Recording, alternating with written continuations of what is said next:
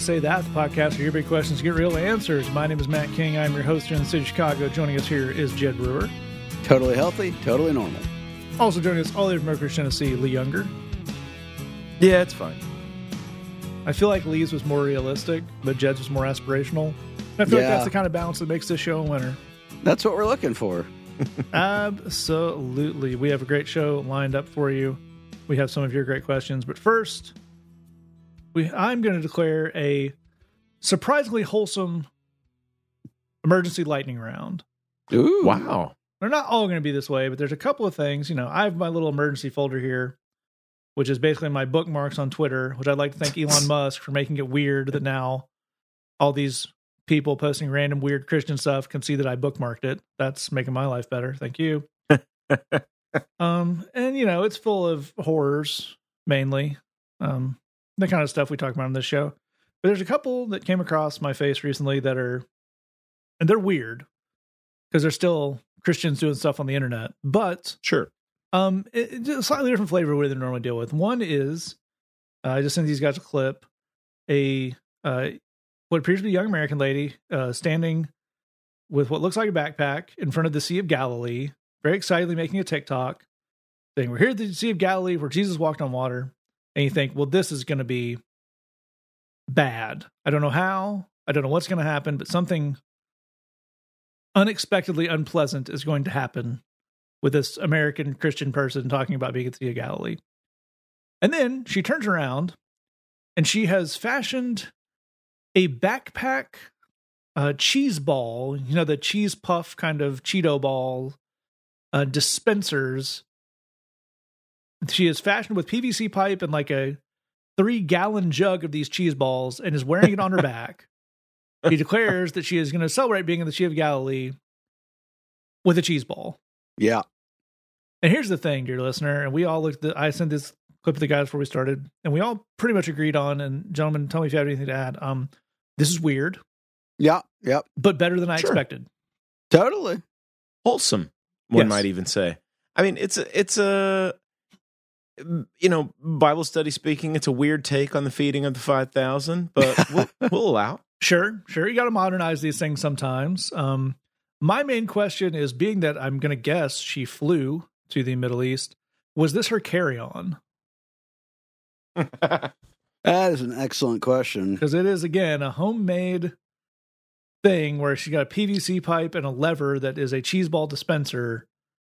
I don't imagine she made this on site, so I'm picturing her getting that through airport security on the plane, and the flight attendant is like, "Ma'am, would you like this complimentary bag of peanuts?" "No, sir. I'm good. As you can see, I have a 3-gallon bucket of self-dispensary cheese balls. It does need to last me the whole week, so I'll take some of those crackers if you have them. You gotta go slow." However, I am going to the Sea of Galilee, so they may just multiply. That's right. Or I may, weirdly enough, be the first person to add salt to the Sea of Galilee by dropping cheese balls in it. I do think there's a good heart here, though, in like the idea of cool thing should be celebrated with cheese ball. Like, I would like that in my own life. I mean, if I had a person with me, just like, that's a cool thing that just happened. Cheese ball. Like, I think that would improve the quality of my life. Yeah. Well, okay. So, Jed, I grew up a Baptist, so I would assume that, you know, naturally, anything that I enjoyed that had anything to do with Jesus, there would be somebody there that would try to show me that I haven't really enjoyed the experience, that it somehow could be better and thus ruin the experience. So if I were at the Sea of Galilee and I had the cheese ball dispensary and I was like, I'm at the Sea of Galilee, I'm going to celebrate this with a cheese ball, that, you know, some deacon so-and-so would show up and say, "How come you don't have flaming hot Cheetos?" Oh, that's good. So I thought that was going to go in the direction I thought it was going to be that. Are you celebrating being at this holy site, or are you just excited about cheese balls? Oh, right. Kind of a, you know, we brought you to this camp where there's fun stuff to do, and we got you here by telling you there'd be fun stuff to do, but now we're going to guilt you about being excited about the fun stuff and not the 2 church services a day.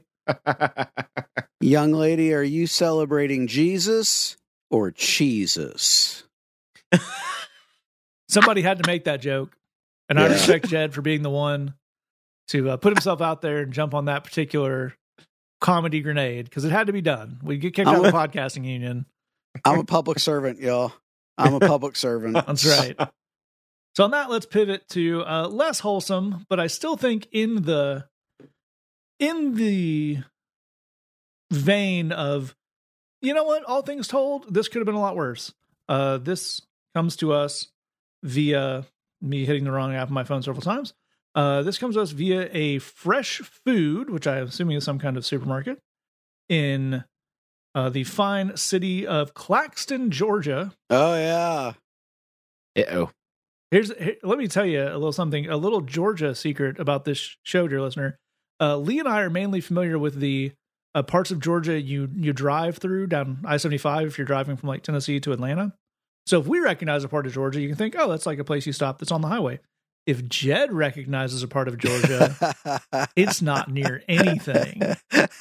Yeah. That's the part of Georgia Jed's familiar with. So I'm going to assume that's the case in Claxton. Yeah. So you may have walked into your local supermarket and seen, they make the displays and seasonal. It might be something, they might have red and green waters out, and they make a thing for Christmas or whatnot. So our friends at these fresh food in Claxton, Georgia, the Food Fresh, pardon me, made a display out of 12 packs of soft drinks. And what they went with was not one, but 3 crosses made out of soft drink containers. And here's what I'm saying. That's weird. Okay, we're start that right up top. That's a weird thing to do. But they put the workmanship in. It must be said. There's like negative space off to the side in all of them to represent the shadow. They put what appears to be a halo made out of yellow Fanta around the one that represents the one that Jesus was hung on. They somehow like draped a purple cloth through the main one. Yeah. Yep.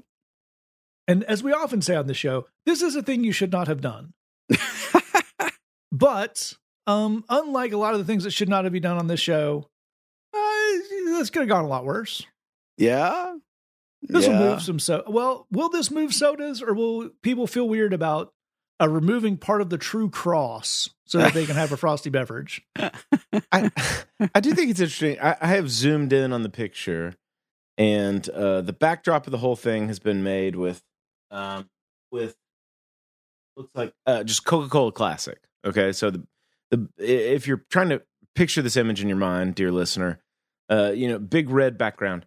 The crosses themselves have been made with Pib. Oh, wow. Yes. Which I assume is the only brown one they had. I believe that's Pib Extra. Pib Extra. So I'm not sure how the fine purveyors of Mr. Pibb would feel about that. I'm just wondering what the theological implications are of going with Pib instead of Dr. Pepper. Is this like the Unitarian version of like soft drink evangelism right here? Well, again, I don't want to trade in stereotypes about Christians or Claxton, Georgia, but maybe there's something they don't trust about a soft drink that got its postgraduate degree. Mr. Pibb, however, is for the people. That's right. Yeah. And here's what I wonder. Did they start off with this artistic vision and then build it around? Or did someone realize, hey, Mr. Pibb Extra is brown? And that's what the cross was. And we got some yellow, we got some red. You know what, Dan? I think we've got a project here. Yeah. Yeah. Yeah, that's, again, it's weird, but you have to respect the workmanship. But I am now questioning just its efficacy as an end cap kind of unit mover, I love the idea of a person who's like, man, I don't even care. I'm thirsty and it's happening. And just starts disassembling this display for their own beverage needs. Yeah. Sure. Just pulls one right out of the middle of the main cross. Yeah. Yeah. Yeah. Just, by his stripes we are healed. And also, Mr. Pibb is 4 for 5. So we've got two examples of people doing things that they probably should not have done, but they put in the effort and they came away with something. You know what? You got a delicious cheese ball. You got your your end cap of sodas made and up. And so let us close with someone who just shouldn't have done a thing. This comes to us via a Twitter account that I can't remember how I got a hold of, but it crossed my face somehow, called The New Protestant. Uh-oh. Yes, correct. Yeah. Now, in best case scenario, that's like a newspaper from Salem in the 1600s that started in the 1700s, but is now. It is not that. Here's the good news. The good news is that it only has 137 followers on Twitter, even though they paid for the check mark. But here's a strong opening bid from apparently a new up and coming bunch of weirdos. And this video is delivered by a gentleman. I want you to picture in your mind a guy who would be the pastor of something called the New Protestant. Do you have that in your mind? You're correct. Yeah. As a nerdy looking white guy with curly hair wearing a checkered button down with a navy blue crew neck sweater over it with the lav mic and the whole deal. And they say, through careful study of God's word, we've become convinced that faith alone is not enough. However, we recognize the possibility that we might be wrong. This is why we are making our appeal to you, the evangelical pastor. Visit our website and read more. I'm not gonna. I'm good. This is the worst clickbait I've ever seen in my life. Yeah. Like, so the claim starts off with, through careful study of the Bible, we have decided that thing the New Testament very clearly states in several places is not what it is. we could be wrong, but we're not. Do you want to come over and check out what we might be wrong about, but we're so not wrong about? Yeah, that's the confusing thing to me is but we could be wrong. We decided that all of the fundamental basis of kind of Christian thought for at least the last 400-500 years, and probably the whole 2000, thing that, pretty clearly says, not by works, but by faith you're saved, Whereas we're in the Easter season, kind of one of the biggest texts that people bring up when they talk about salvation is nothing we could do for ourselves, is the thief on the cross who literally couldn't do anything. He was nailed to a piece of wood. Jesus very clearly says to him, he'll enter the kingdom of heaven. So you're going, nope, it's not that. It's not that thing. It's totally different. You've all been lied to. I assume, some kind of vast conspiracy. I'm on their website now, newprotestant.com. So here they're like the headers across the page where you can click on stuff. Home, manifesto, the new pro versus old pro gospel, answering objections. So it feels like you should come out pretty strong if you're making this kind of take, but then immediately go, but we could be wrong. Come visit the website. Let's talk about it. I'm sure that thief on the cross could reach his wallet, guys. Absolutely. Yeah. I've clicked against my better judgment on manifesto. Okay.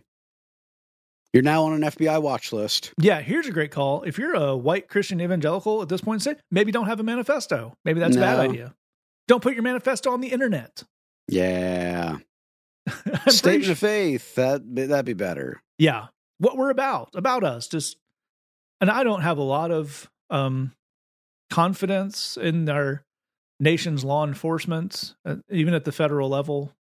I've met a number of law enforcement officials in my life in various capacities, and I've never. Law and order is not the way things normally really happen as far as having the expert detective skills. But if you just make a website and put a manifesto tab, I think they can find that. Here's what they say. Similar to Martin Luther's historical 95 Theses that sparked the Protestant Reformation, the purpose of this manifesto is twofold. To engage in public dialogue with evangelical pastors and theologians. 2, to spark a new Protestant movement or Reformation. I like that either one. Whose author is Jesus, not Paul, whose counselors are the early church, not Martin Luther or the Reformers, and whose soteriology originates from Judaism, not Roman Catholicism. That's a lot of red flags in one sentence. Yeah. At this point, anyone using the phrase specifying Roman Catholicism, that's weird. Yep. And without being too blatant about it, I'm glad they seem to have something positive to say about the Jewish faith, because didn't necessarily take that as a given. So there's a lot going on here. For every, best I can tell, for every point on their little thing, and I don't think they have 95, but I'm not going to scroll long enough to find out. They have like basically a paragraph of text, and then a big old list of verses, and then a bunch of quotes from early church people. And they're really stretching the definition of early church here, because a couple of these are from 400 AD. This is like the most annoying guy at a seminary just kind of Voltron together and became sentient. I did get through, by the way. There are 7. And I don't agree with a lot of stuff Luther wrote in a lot of capacities, but you can't question his commitment, because he put down all 95 of those. Oh, yeah. And wrote plenty more to boot. This just seems lazy. Again, we seek to undo everyone's mainstream understanding of Christianity. We're going to taking Pauline theology out of it. We're going back to basics. We're going back to the church followers. I figure we can get this done in 7 bullet points. Yep. Hey, guys, we figured it out. All we did was wipe out half of the New Testament. We have a knowledge that is secret to some people. No one in Christianity has ever tried this before. Again, how much money do you want? Yeah. Not much if they only got 139 Twitter followers. Well, I don't think this has stirred the fiery controversy and discourse they have hoped. Also, I don't think Martin Luther's goal was to engage in public dialogue with pastors and theologians. I think he was just really mad at the Pope. Yeah. Like you said, you have 2 full goals, the second of which is to spark a new Protestant Reformation. The first of which is, just to get some engagement with some posts. Yeah. I think, to tie this all together, their time would have been better spent building a soft drink-based diorama of the crucifixion than writing whatever this was. They could have finished that, celebrated with a nice cheese ball. Yeah. And we all would have been better for it. Yeah. Yep. And on that, we will declare emergency off. All right, we're going to jump to your fine question. If you have a question for us, hang out with us all the way to the end. I'll get some ways to get in touch with us, or you can scroll down your episode description, click the links you find there. Our first question comes in and says, what is with this weird fixation that some people seem to have on the violence of Jesus' death? I guess it's supposed to be very moving, but people talking about it in gory detail just weirds me out. Am I missing something? I think it's a great question as we roll into the time of year where we're going to be hearing a lot of Easter sermons and Good Friday sermons. And if you're around that stuff, you're probably going to get a fair amount of that if you haven't already in this season. Lee, I think it's a great question, and I really appreciate throwing it in. Am I missing something? Because it seems to go a lot, and people get into it, and there's writing about it. One thing I will point out as we get into this discussion is I think Christmas and Easter, and maybe more so Easter, even like really good pastors and people who are normally pretty much keep between the lines, something about preaching on the same thing every single year leads to this like trying to find a new angle and dial it up. Right. And combine that with maybe people who watch The Passion of the Christ and, hey, that seemed really successful. We get I do agree with this characterization of a weird fixation. So as someone who has put together and thought about a lot about kind of walking people through this time of year and what they're supposed to get out of it, where it can come from, where it can go, where do we start with this, looking at this aspect of it? Yeah, I think you're exactly right, man. I think there's a couple of important things to keep in mind, and there might be some there might be some historical things that sometimes pastors are responding to that we can understand contextually. But for the most part, it should be said that it's possible that certain pastors out there are involved in some light or maybe not that light emotional manipulation. They want you to feel something. He is risen, but that doesn't mean you shouldn't feel bad about what happened before that. Yeah. Yeah. So, I mean, this is a kind of thing where it's like, if I describe this in painstaking detail and with all the gory ins and outs of what happened to Jesus physically, then you'll feel so bad about it. Then maybe you'll think twice about, whatever it is that you do that you shouldn't be doing. Okay. So first of all, that kind of preaching has no impact. It has no effect. That's not the way human beings change their behavior. The people do not change their behavior over a long period of time based on guilt or emotional manipulation. That's a bad motivator. So that's one thing. If that's happening to you, you might want to look around for somewhere else to go to church. One very key element to understand here is the Bible doesn't talk about the gory detail basically at all. There are, in the sense that there are a couple of Old Testament prophecies that deal with a couple of things that happened to Jesus that are pretty intense, and and Matthew especially tells us about some of the elements of the things that happened to Jesus before he went to the cross, but without variation. When it comes to the crucifixion itself, the four Gospels simply say they crucified him. That's it. Yeah, they crucified him. We find out some things he says from the cross, and then we find out how he expired at the end of his life. But the level of detail that we get is that Jesus sacrificed his life, he shed his blood, he was crucified. That's the level of detail we get. We don't get all of the medical ins and outs and the gory details. I will say that it is potentially historically important for, at certain times, for people to have talked about the fact that, hey, all the things that happened to Jesus physically, there's no way that he could have survived the cross. And you might be listening to that and you're saying, well, obviously, why are we talking about that? Well, there was historically a theory that Jesus didn't actually pass away, but that he merely fainted, and his disciples got his body and cleaned him up and nursed him back to health, and then presented him as someone who had risen from the dead. That was a thing that happened. That was a theory that was given from people that did not believe that Jesus died and rose bodily, historically, physically from the dead.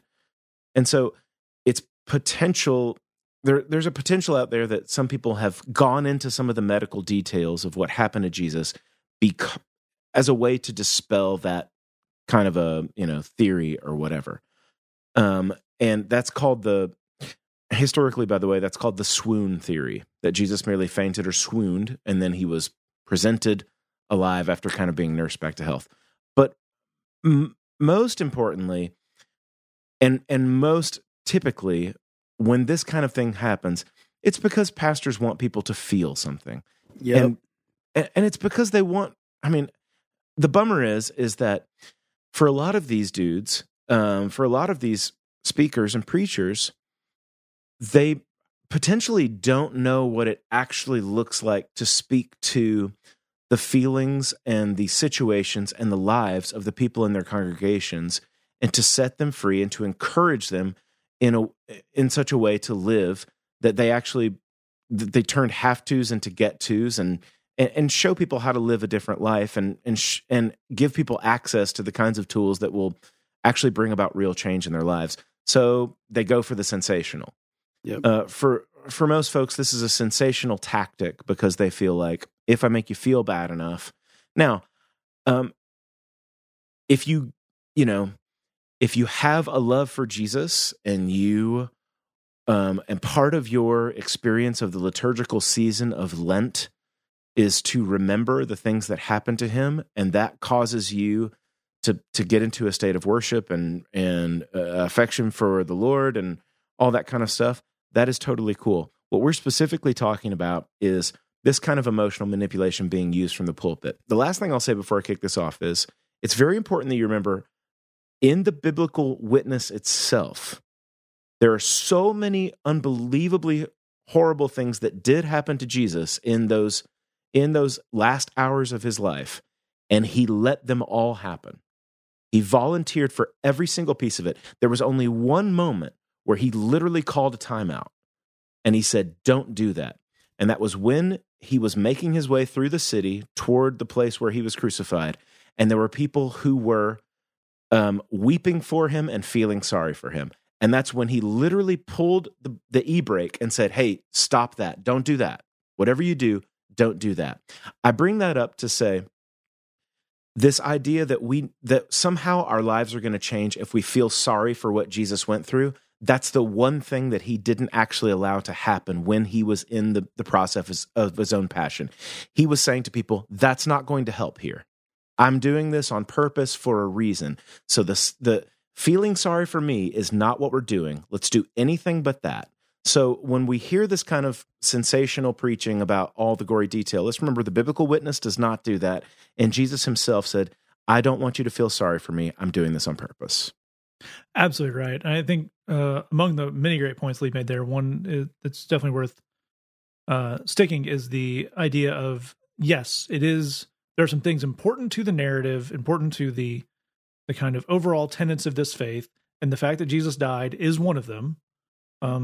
But I think kind of to contrast what he's describing there with people kind of going the other way, trying to prove that by going into, I looked up crucifixion and here's how you die and you rub your spinal column against the thing and all that. I'm thinking of the Apostles' Creed, which simply says, he suffered under Pontius Pilate, was crucified, died, and was buried. Yes, it's in there. We don't necessarily have to draw all the color in there since it's there. But I think Lee did a great job of breaking down a lot of what is very commonly going on behind that. And Jed, I'd love you to pick us up there and look at maybe the back half of this question, or the implied part of, am I just missing something? Like this, as Lee points out, people are doing this probably mostly to get an emotional reaction. Yep. Some people have an emotional reaction to it. So I think is it good to kind of take that journey our question asker is putting us on of, is there something to that? Am I wrong? Are they wrong? Does anybody have to be wrong? What's going on here in that respect? Well, here's just one layer that I'll add that I think may be helpful to think about, which is preaching is another form of media communication, right? It's a person kind of standing up and giving some combination of, it depends on the preacher, but storytelling and exhortation and motivational speaking and a bit of humor, and maybe there's poetry, but preaching is a form of communication, the same way that songwriting is a form of communication, that filmmaking is a form of communication, that stand-up comedy is a form of communication. Here's why that matters and why I bring it up is you're allowed to like what you like, and you don't have to like what you don't like. Like in stand-up comedy, if you're like, man, I really love Brian Regan and I really don't like Bill Burr, that's cool. When it comes to music, if you're like, yeah, I really dig Nickelback, I don't really dig Korn, that's cool. There's really not rights or wrongs with these things. You're just allowed to like what you like. And the same thing actually goes with preaching. If there's an approach to talking about the Bible that kind of on a stylistic level, it just connects with you and it engages with you and you get something out of it, that's great. And if there's another approach to kind of talking about the Bible that just doesn't really connect with you and doesn't really do anything for you, that's allowed, man. That's totally cool. I can tell you, as a person who both consumes a lot of different types of media and also creates a lot, I really don't like any form of media that has an implicit message, you have to be impressed now. I really, really, really don't like that. That always rubs me the wrong way. And I think that happens actually, I see a lot in modern filmmaking, and I really, really don't. We spent so much money on CGI, you have to think this is good. But I don't. I don't like it. It doesn't mean anything to me. And I think there's a lot of people worked hard on that. Yeah, I don't care. I don't like it, you know? And I think it's a similar thing actually with a lot of preaching of like, dude, I gave you 3 points and a poem and a graphic depiction of capital punishment. You have to be impressed by this. I did research. Exactly. I don't have to be impressed by it. I mean, if it's working for you, that's great. If it's working for other people, that's cool. But like, dude, this is a form of media communication, you know, again, you know, poetry. I'm allowed to like Shelley. I'm allowed to not like T.S. Eliot. It's fine. So I think for you, if it's not your jam, if it's not your bag, giving yourself permission to be at peace with that and recognize there's not some sort of spiritual meaning to the fact that it doesn't really do much for you. That doesn't make you less of a Christian. It just means that's your aesthetic sense. Yes, I'm really enjoying Jed, arbitrary T.S. Eliot hater. Sure. In the room, the women come and go. I wish you'd go. This poem sucks. This is the way the world ends. I wish this is the way the poem would end. All those anti-T.S. Eliot bumper stickers on Jed's car make so much more sense now. That's right. You lost me with cats. Wasteland, more like crapland. What does that even mean? What's he referring to? Yes, great points by both of these guys, and I really like that point Jed was making of you don't have to like any kind of preaching. You should hopefully you like most of it where you go and you know what you encounter, but also you don't have to like it more just because it's Easter. Mm-hmm. Like maybe your pastoral team are good people. Maybe the person who does the speaking is really great most of the time, and maybe you think, it's trying a little too hard on the big ones. Or I don't. You know, that's fine. You don't have, this does not have to be the best one of the year for you just because it's a holiday, just because there's stuff bound up in it. You make a generous point too, Matt, to the preachers out there, which is, you know, you get to Easter, there's like 5 or 6 little stories that you can pick. So if you've been a pastor for a long time, it's like you're going to cycle through, you're going to have to talk about the same thing. And that can be a difficult prospect for pastor, you know? Yep. And we can be understanding about that. I think that's another thing is like Easter has to be amazing. It can just be another time for us to get together and see the people that we care about in our community and we're worshiping. Yes, this Jesus rose from the dead. This is the central thing that makes us who we are. This is why we meet on Sundays. But it doesn't have to be the greatest, you know, rhetorical moment of dude's life. Yeah, and if you're a pastor who listens to this show, and I know we have a few, this may be a bit hard to swallow, but it'll be freeing if you can onboard it. No one remembers what you said last year at the Easter service. Yep. You can give the exact same sermon, and no one will notice because it was a year ago. As long as you set them free, brother. Yeah, if it's good, that's fine. No one's going to complain. Here's what you could do. And I'm just going to throw this out there because I've done a lot of preaching at this point in my life and I've heard a lot. If everybody knows the basics of what you're going to say, you can just be shorter. Hey, you don't actually have to find an amazing way to surprise them with a thing they didn't think you were going to say. They know you're going to talk about the resurrection. That's fine. That's what we're doing here. That's cool. You could just, again, do less setup that way. You can start in the middle. Yeah, you get them to the buffet faster, brother or sister, whoever's preaching out there, they're going to think it rocked. Yeah. And just similarly, to take it out of the holiday, see also weddings. If your opening line could be, well, we all know why we're here. That is an indication that we can shorthand some of this and just get to the parts that people came to see. It's what brought us together today. Exactly. One of the greatest wedding homilies of all time. It's only like 45 seconds. Memorable as all get out. All right, with that said, we're going to move on to our second question here. It comes in and says, how to identify the line between someone asking me to do something and trying to manipulate me? I think it's a really interesting question. I think it's a really interesting question off the back of the first question, actually, in that there is saying things that have emotional elements or fraught elements, and there are both in like a sermon capacity, but also in, just interpersonal communication. And then there is the act of trying to leverage those to get someone to do what you want. Mm.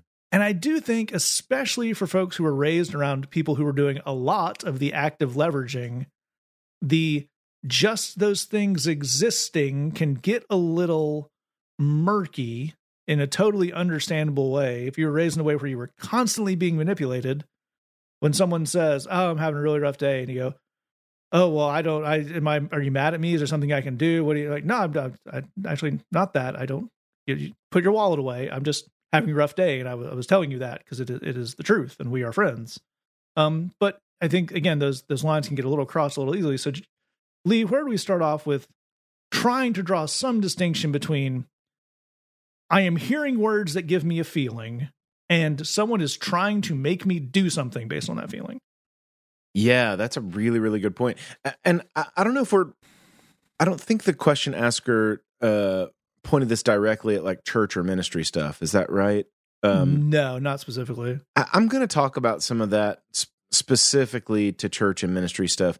It can be tough in a church or ministry's environment because, a lot of times these are organizations that take a whole lot of effort and a lot of things have to be done and a lot of initiatives have to be followed up on. And there's sometimes, a very small staff. Sometimes the staff, quote unquote, are bivocational people that have other jobs and basically everybody's a volunteer. So sometimes there's a lot of heavy lifting and a lot of stuff to do. I don't think that you would ask the question unless something didn't pass the smell test. So we want to start there, which is don't ignore your instincts.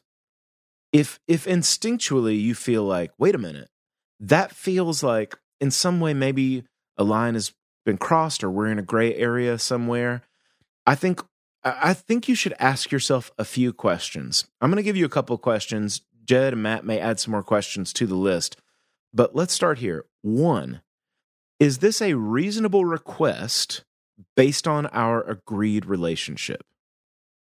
So, is this a reasonable request based on our agreed relationship? Let me give you an example. There's a guy that I lead a lot of music at the church where I pastor, and there's a guy that plays in our band who is a very gifted keyboard player. If we're in the middle of a song and I turn around to Mark and I say, "Dude, take a break right here," what I mean is I want Mark to play a little piano solo, and dude's capable of doing that. He loves playing the piano. He's awesome at it. And he'll give me a little nod and he'll start playing a piano solo right there. And it'll be awesome. And that'll be fun. That is well within the bounds of our agreed relationship. I'm leading a band. He's awesome at playing the keys. He loves doing it. That's a great thing for me to ask him. If I was to say, "Mark, let me borrow your car so that I can drive to St. Louis this week," which I need to do, and I don't want to put the miles on the tires on my car. Well, that's a little weird. Yeah, that's a little different. Or if you were to go up to someone on the street and say, "Play a key solo, play it now." Yeah, exactly. Yeah, so that's question number 1. Is this a reasonable request based on our agreed relationship? Okay, that's a great question to ask. And then this is an even deeper question, and I think you should ask this, especially if you get to feeling that instinctual kind of hinky feeling. Okay, this is a big question. Who benefits? What this person is asking me to do, who benefits? Is this something where you benefit and I am doing something strictly for you, and this has nothing to do with me whatsoever? This is about you being the hero or you being the star or whatever. There are some people in your life when if the question is, I don't know if I'm in a situation of manipulation, that's a very, very important question. If you can look at a certain relationship and realize this person always gets me to do things that highlight, spotlight, and put them in the hero space. And whatever I do, this is purely always for this person's benefit. That's a massive red flag. So there's a couple questions I want you to deal with when you start having that funny little feeling. Is this a normal request based on our agreed relationship? And who benefits? Let's start with those kind of parameters and see what you think. That's a fantastic place to start that off. And Jed, I think, can we add some more we're never obviously going to fully draw this into we're not going to be able to give you a formula. Yeah. But can we draw some more strong indicators of if we're having a reasonable conversation with someone where emotions and maybe harder things are involved, or if we are in a manipulative situation? Yeah, man, absolutely. So here's the next one that I would add to the great stuff that Lee's already given you is when someone asks you to do something, is this an invitation or is it an insinuation? Those are very different, but they can sound pretty similar. It's an invitation or an insinuation, right? So someone says to you, hey, I'm having a party at my place this Friday. I'd love if you'd be able to be there. So, if you can, stop on by. That's an invitation. There's a thing that's going on. You've been invited. It's great. And they're basically saying, would you like to do this? An insinuation isn't far off from that, right? And an insinuation would be more like, hey, I'm having a party on Friday night. Man, I've put a lot of work into this. And I'm not going to lie to you. Like, I've dropped some serious coins that there's good food and drink. So, like, hey, it'd be great if you were able to come. So I'll, see you there. That's not all that different, from a certain standpoint. But the feeling behind it is completely different. It's not. Smells different. Smells different. Instead of would you like to, it's shouldn't you ought to. And Right. Wouldn't you like to versus shouldn't you ought to are very, very different things. Now, I love what Lee said about the idea of would this be reasonable within your relationship? Because, like, if your boss insinuates that you should do something, that's not really manipulation necessarily. That may just be kind of poor leadership. Like, the boss would just tell you, we are having a social event. It is a part of your job requirement to be there. I will see you there. But there's a lot of people that aren't comfortable with that, and so they express things in weird ways, even though it is kind of their prerogative to say something. I like the idea of it, that leadership style coming, but with everyday work tasks. Like, man, we got a lot of product in the back room. People can't buy it back there. Man, sure hope that gets on the shelves. And anyway, how are you doing? What's going on with you? You doing good? Yeah. Well, glad you're doing good. I'm going to get back to the back room where there's all that product. Pretty busy. Yeah, all that product in the back room. Okay, so the other thing that I don't want to encourage you to look at is, one of the ideas that comes up when you look at manipulation is this idea of boundaries. And you've heard us talk about boundaries on the show before.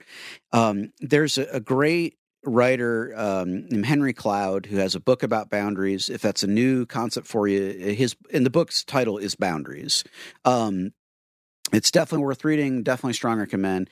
But one of the things it's a phrase that comes up in the book is, for people to love your yes, they have to love your no too. And what he's saying is when people really love you, they love you not just that you do what they want. And with that in mind, I think it's worth asking yourself pretty regularly, would this person actually be okay if I said no? Mm. Would this person actually respect and be okay and not hurt and not aggrieved if I said no? Because if we're not sure that we've got the freedom to say no, then there is something funky going on. That could be something within ourselves. I mean, that could be an artifact of our own thought processes. That could be the nature of the way this person interacts with us. That could be something to do with this particular thing. But that's a really good warning sign, is if you don't feel the freedom to say no, and to say no where there will be no consequences relationally from that, we want to track down why we have that feeling. Because again, it could be you as opposed to them, but either way, we want to be very cautious about situations where we don't feel the freedom to say no and do something else. I think that's fantastic from both of these guys. I think, to Jed's point of an ask or something tangible being in those, I think that is another good indicator. If someone wants something from you and is reasonable in the context of your relationship, then they should feel comfortable or feel up to asking you to do something for them. There's part of manipulation is trying to get something without having to do that part on your own.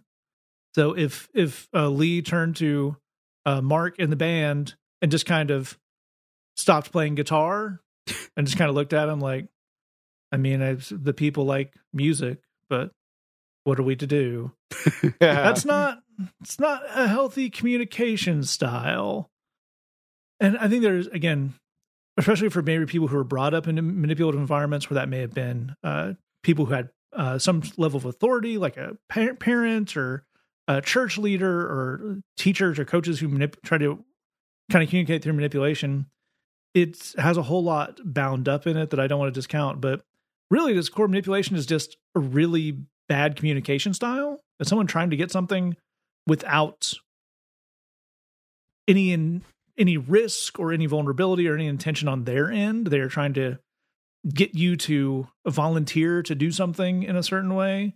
Maybe that's because they don't want to ask. Maybe it's because they think that you wouldn't do it if you weren't all emotionally hepped up on something else. But I think these guys have given you a lot of really good kind of litmus tests for what's going on there. And as ever, if you're ever in a specific situation, you have any follow-up questions, feel free to reach out to us. All right, we have one final question for you. It comes in and says, to a point brought up earlier, I feel like I hear the same Easter sermons and readings every year. Is there any detail or aspect of the Easter story that you particularly like? I think this is a great way to round out our Lenten season here on the show. And again, I will go back to nothing wrong with hearing the same story every year, because that's the story. So that's fine.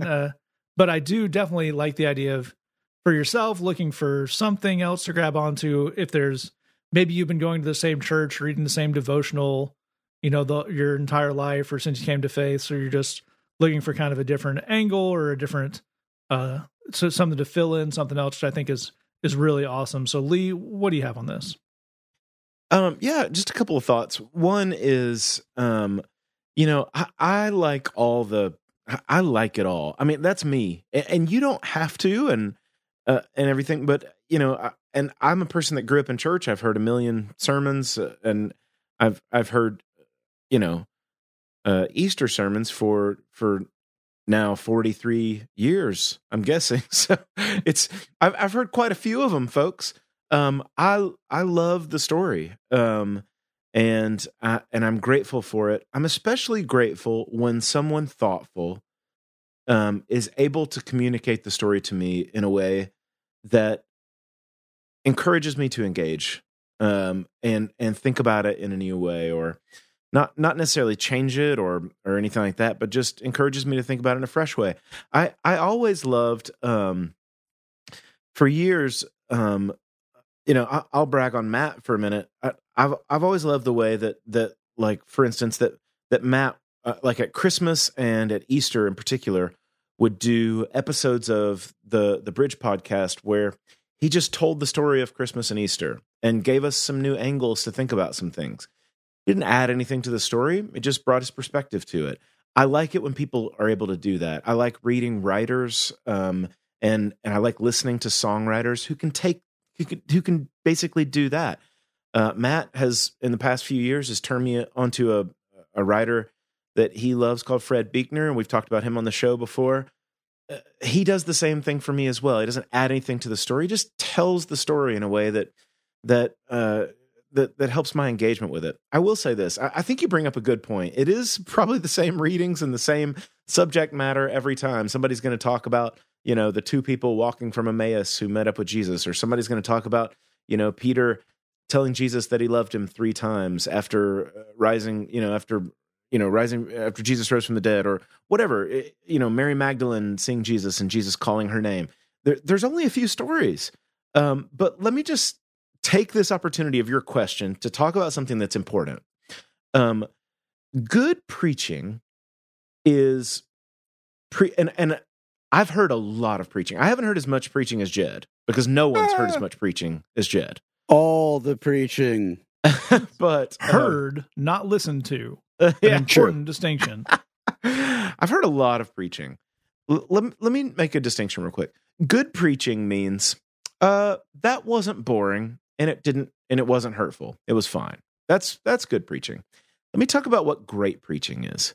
Great preaching is someone that cares about you, who understands where you are, and says something about Jesus that sets you free. It says something about God that sets you free.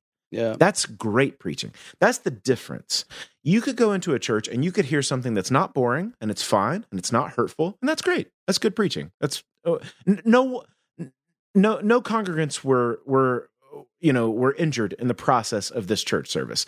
That's fine. Great preaching is someone who, in putting together a message on the old story once again about Easter or Christmas or whatever, and we've only got so much material to work with, takes the time or takes the prayer or takes the care or the conversations to find out, what are these people going through? What's holding them back?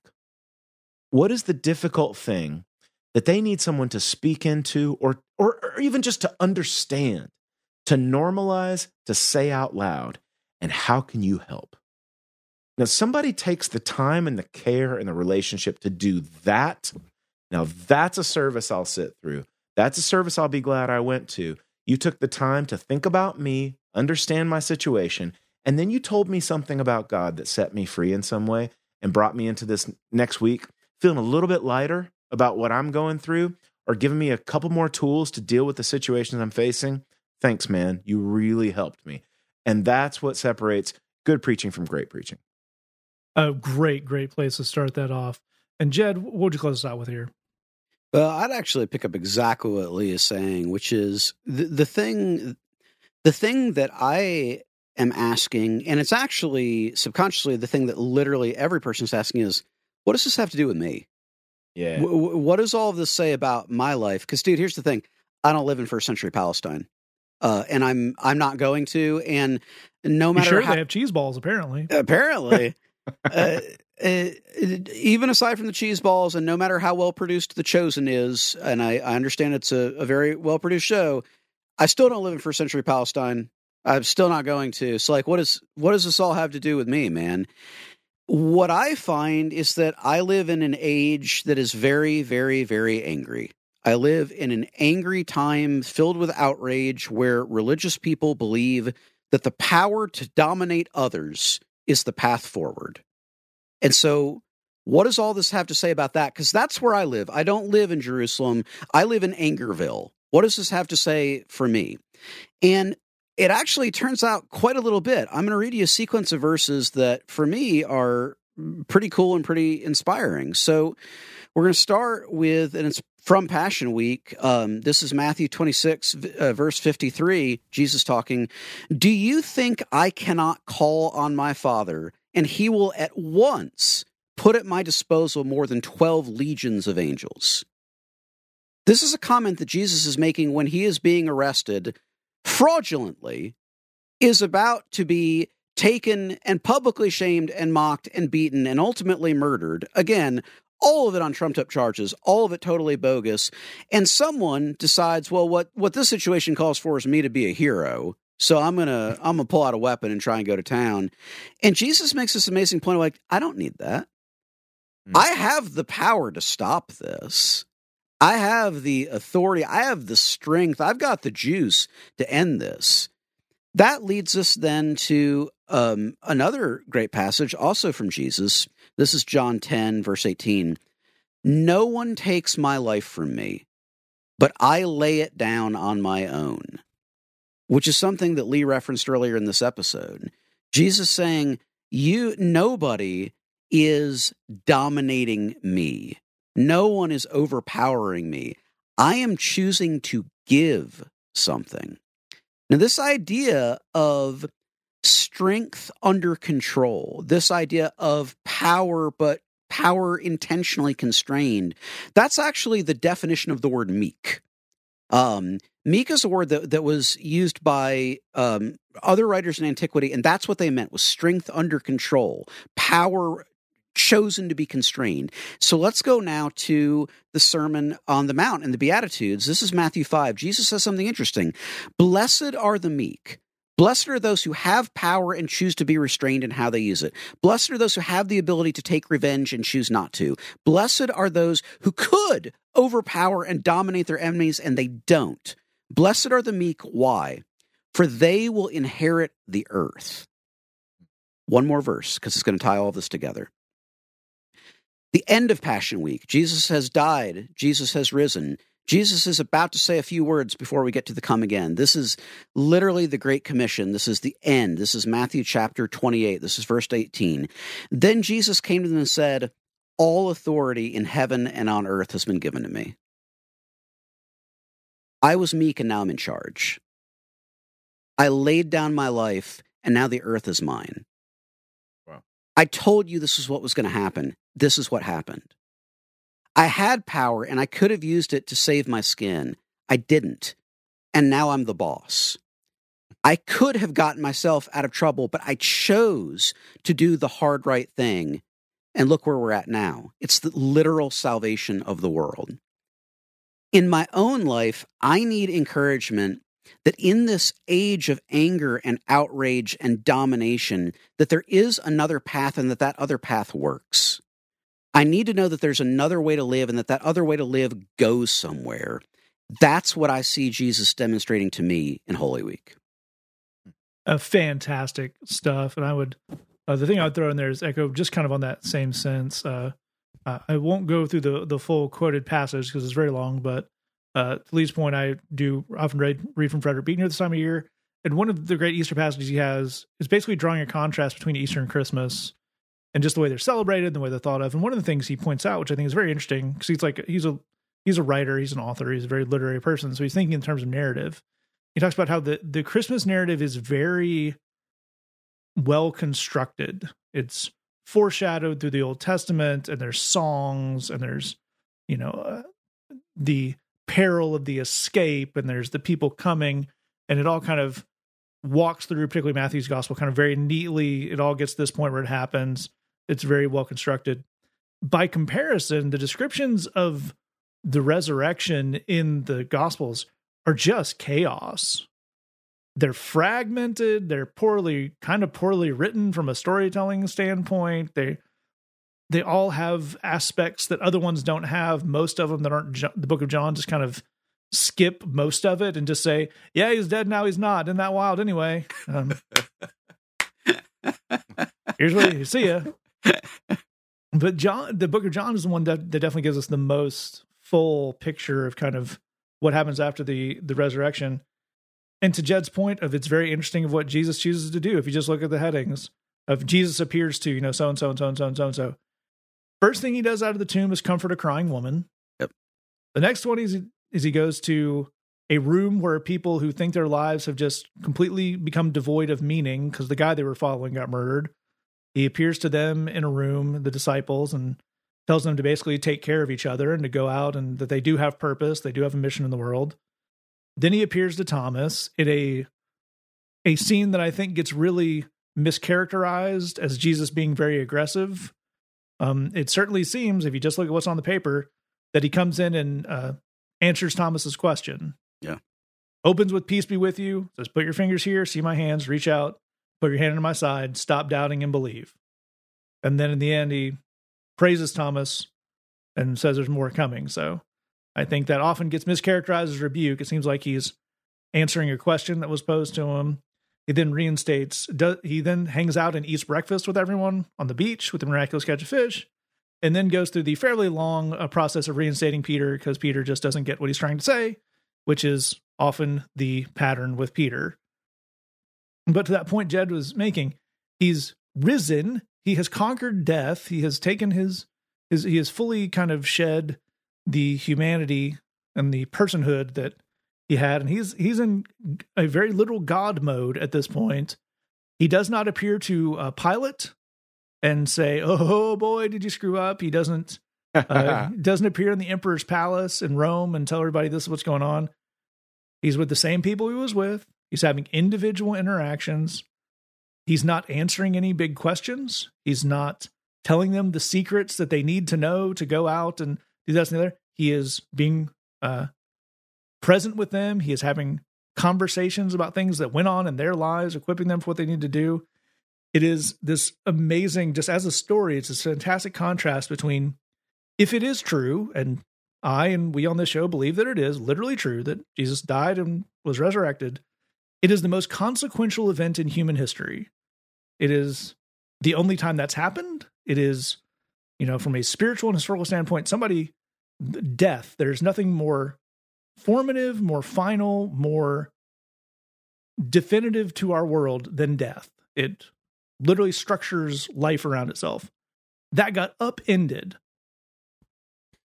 And then this dude went around hanging out with people, having conversations, eating with them, doing the most kind of mundane things as God. That's bonkers. I'd love to give you a super cool end of the line sermon about what that means and what that means for you and what that means for Christianity. I have no idea what that means. Yeah. But it's pretty darn cool. And I think that you're allowed to have your takeaway from Easter be, wow, that's pretty cool. Yeah. I think that's a perfectly legitimate takeaway from the resurrection of Christ. So we'll leave you with that. Thanks for listening. If you have a question for us, say that podcast@gmail.com, thebridgechicago.tumblr.com/ask. If you want to keep that totally anonymous. With our own Easter edition, we're going to take out with a song by Lee called Break of Day. Thanks for listening. Just remember, we love you. God loves you. There's nothing you can do about it.